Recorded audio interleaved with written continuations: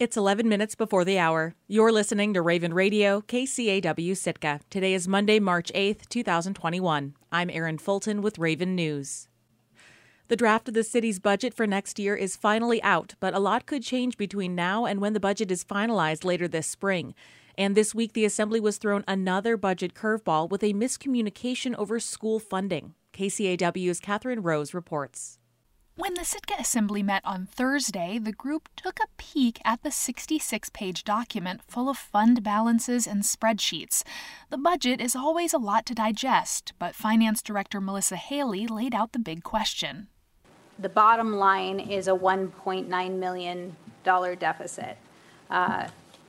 So I think one of the most core decisions we have to make is, are we going to be moving forward with the existing level of services and hope that we start to see a recovery to revenue, or do we make significant cuts now? Haley said as it stands, they'll have to rely on reserves to balance the city's general fund budget next fiscal year. The current budget includes very few capital projects, and the deferred maintenance costs for city infrastructure will continue to grow. She said lots of things can change between now and when the budget is finalized, and more concrete information about federal stimulus money and tourism could lead to additional changes. And those changes can happen unexpectedly. At its last meeting, the Assembly voted to fund the Sitka School District to the cap, or the maximum allowed by state law, nearly $8 million. Historically, non-instructional costs like activities and travel are funded separately from the cap. But due to a clerical error in the school district's request to the city, non-instructional funding needs weren't budgeted separately. So now the schools are short over $500,000 in funding. Superintendent John Holst said that meant travel and extracurricular activities could be on the chopping block. And he apologized to the Assembly for the miscommunication around the school district's funding needs. It's on me that I didn't go back and check those numbers inside of that motion that was made last Thursday night. I feel badly that we've gotten to this point. I think our board members were very much enjoying the relationship that seems to have developed, and we are certainly not wanting to do anything that's going to jeopardize that. That probably is more important than the budget, frankly. One bit of good news: Holst said they were relieved to discover earlier that day that their insurance costs would not increase this year after all. The district is anticipating laying off teachers and dipping into reserves to cover next year's budget deficit. School Board President Amy Morrison said they were trying to figure out other solutions to shore up the difference. They're hopeful that more federal stimulus money could provide some padding. That being said, we are trying to figure out how to go forward from here. We don't want to just come to you and say, please give us more money. We want to figure out, what other options we have. The Assembly made no changes to the general fund budget or school funding on Thursday, but it will have several opportunities to review the budget and make changes over the next 2 months. The budget will likely be finalized in May. Reporting in Sitka, I'm Catherine Rose. Since 1999, more than 40 schools in Alaska have closed because of low enrollment numbers. Almost all of them were in remote places where schools are central to keeping small communities connected. The southeast town of Port Alexander has struggled with low enrollment numbers for years, but as KCAW's Erin McKinstry reports, they're turning to a creative solution to keep their school alive. Port Alexander sits on the southeastern shore of Baranof Island, about 65 miles from Sitka. It's only accessible by float plane or small boat. According to the last census, the remote fishing community has just 52 year-round residents, down from thousands in the early 20th century. Their school's enrollment numbers have dwindled too. This last year, they had 9 students. Sherry Becker is the superintendent of the Southeast Island School District, which includes Port Alexander and 6 other remote schools. She says that number is particularly troubling because schools need at least 10 students to qualify for state funding to run the school.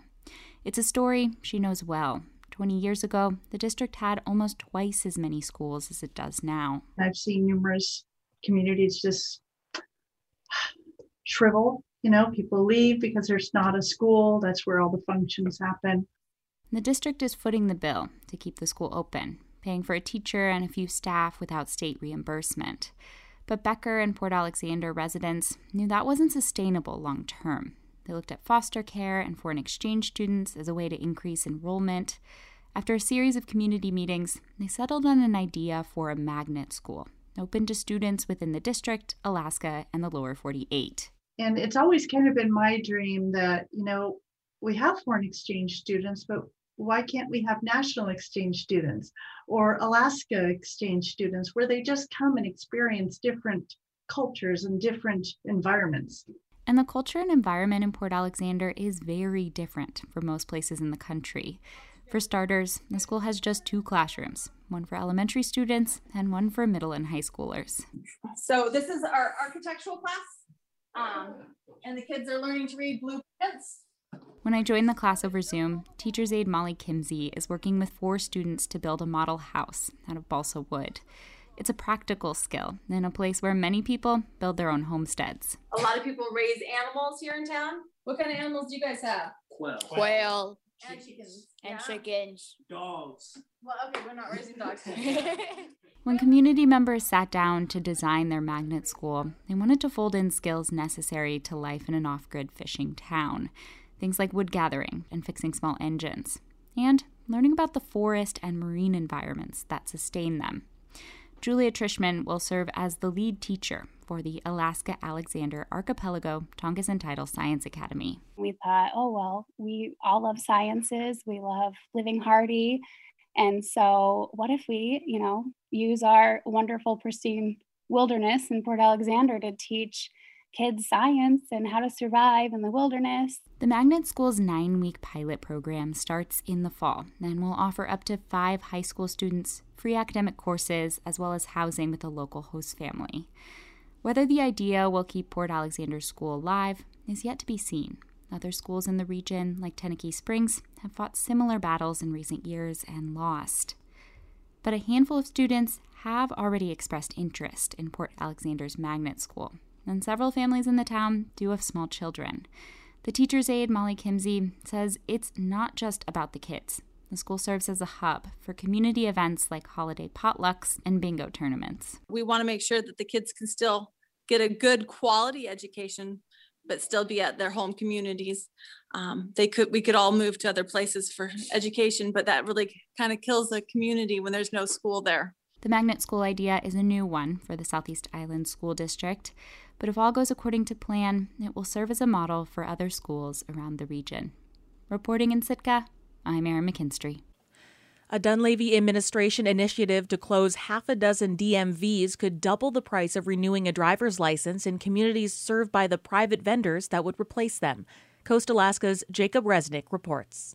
The state-run DMVs in Haines, Homer, Valdez, Tok, Delta Junction, and Eagle River would be eliminated under a plan presented Thursday by Department of Administration Commissioner Kelly Chewbacca. We're all in this really challenging time of having to span a $2 billion budget gap, and so this is a creative proposal from our department to try to do that without significantly changing services to Alaskans. The agency pledged to avoid layoffs, and Chewbacca says the state would still collect its normal fees, but allow a vendor to charge extra. The way a private partner runs is they offer the DMV services, but they offer a service charge on top of them. That's how they stay in business as a private business. But members of the Senate Transportation Committee had a lot of questions on how that would work in practice, even those who campaigned on cutting the state budget. Fairbanks Republican Senator Robert Myers says that under the current law, truck drivers like him wouldn't be able to use the private contractors. I have a CDL and I can't renew that online, nor can I renew it through one of the private companies such as UMV. Just one example of another thing that is not done online that does happen, and in my case it's every 5 years. So it's a little bit more concerning for me personally. I know I'm not the only one. Chewbacca suggested the legislature could change the law and allow more services to be offered online. And while closing DMVs might save the state some overhead, Alaskans in those specific communities could end up paying more. According to examples provided to the committee, the $20 cost of renewing a driver's license would increase to $45. The $40 cost for a Real ID compliant license would double to $80. A vendor would charge $10 for a practice test that's freely given at a state-run DMV.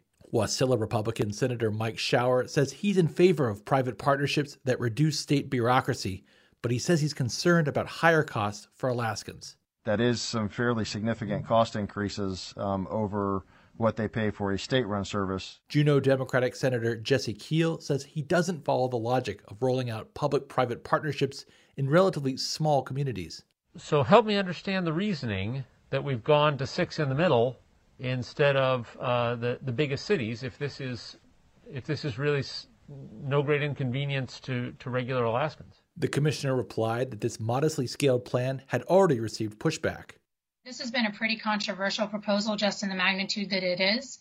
I think it'd be pretty hard if we put a major city on here for anyone to take this as an innovative proposal that it is. If you'd like us to come back and consider something larger, we'd be happy to introduce that to you. Legislators say they've heard from constituents concerned that closures in their community would force them to drive more than 100 miles to the DMV. But residents of Haines won't have that option.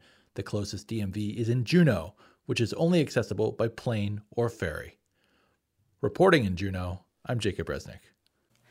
I'm Erin Fulton, and this has been Raven News.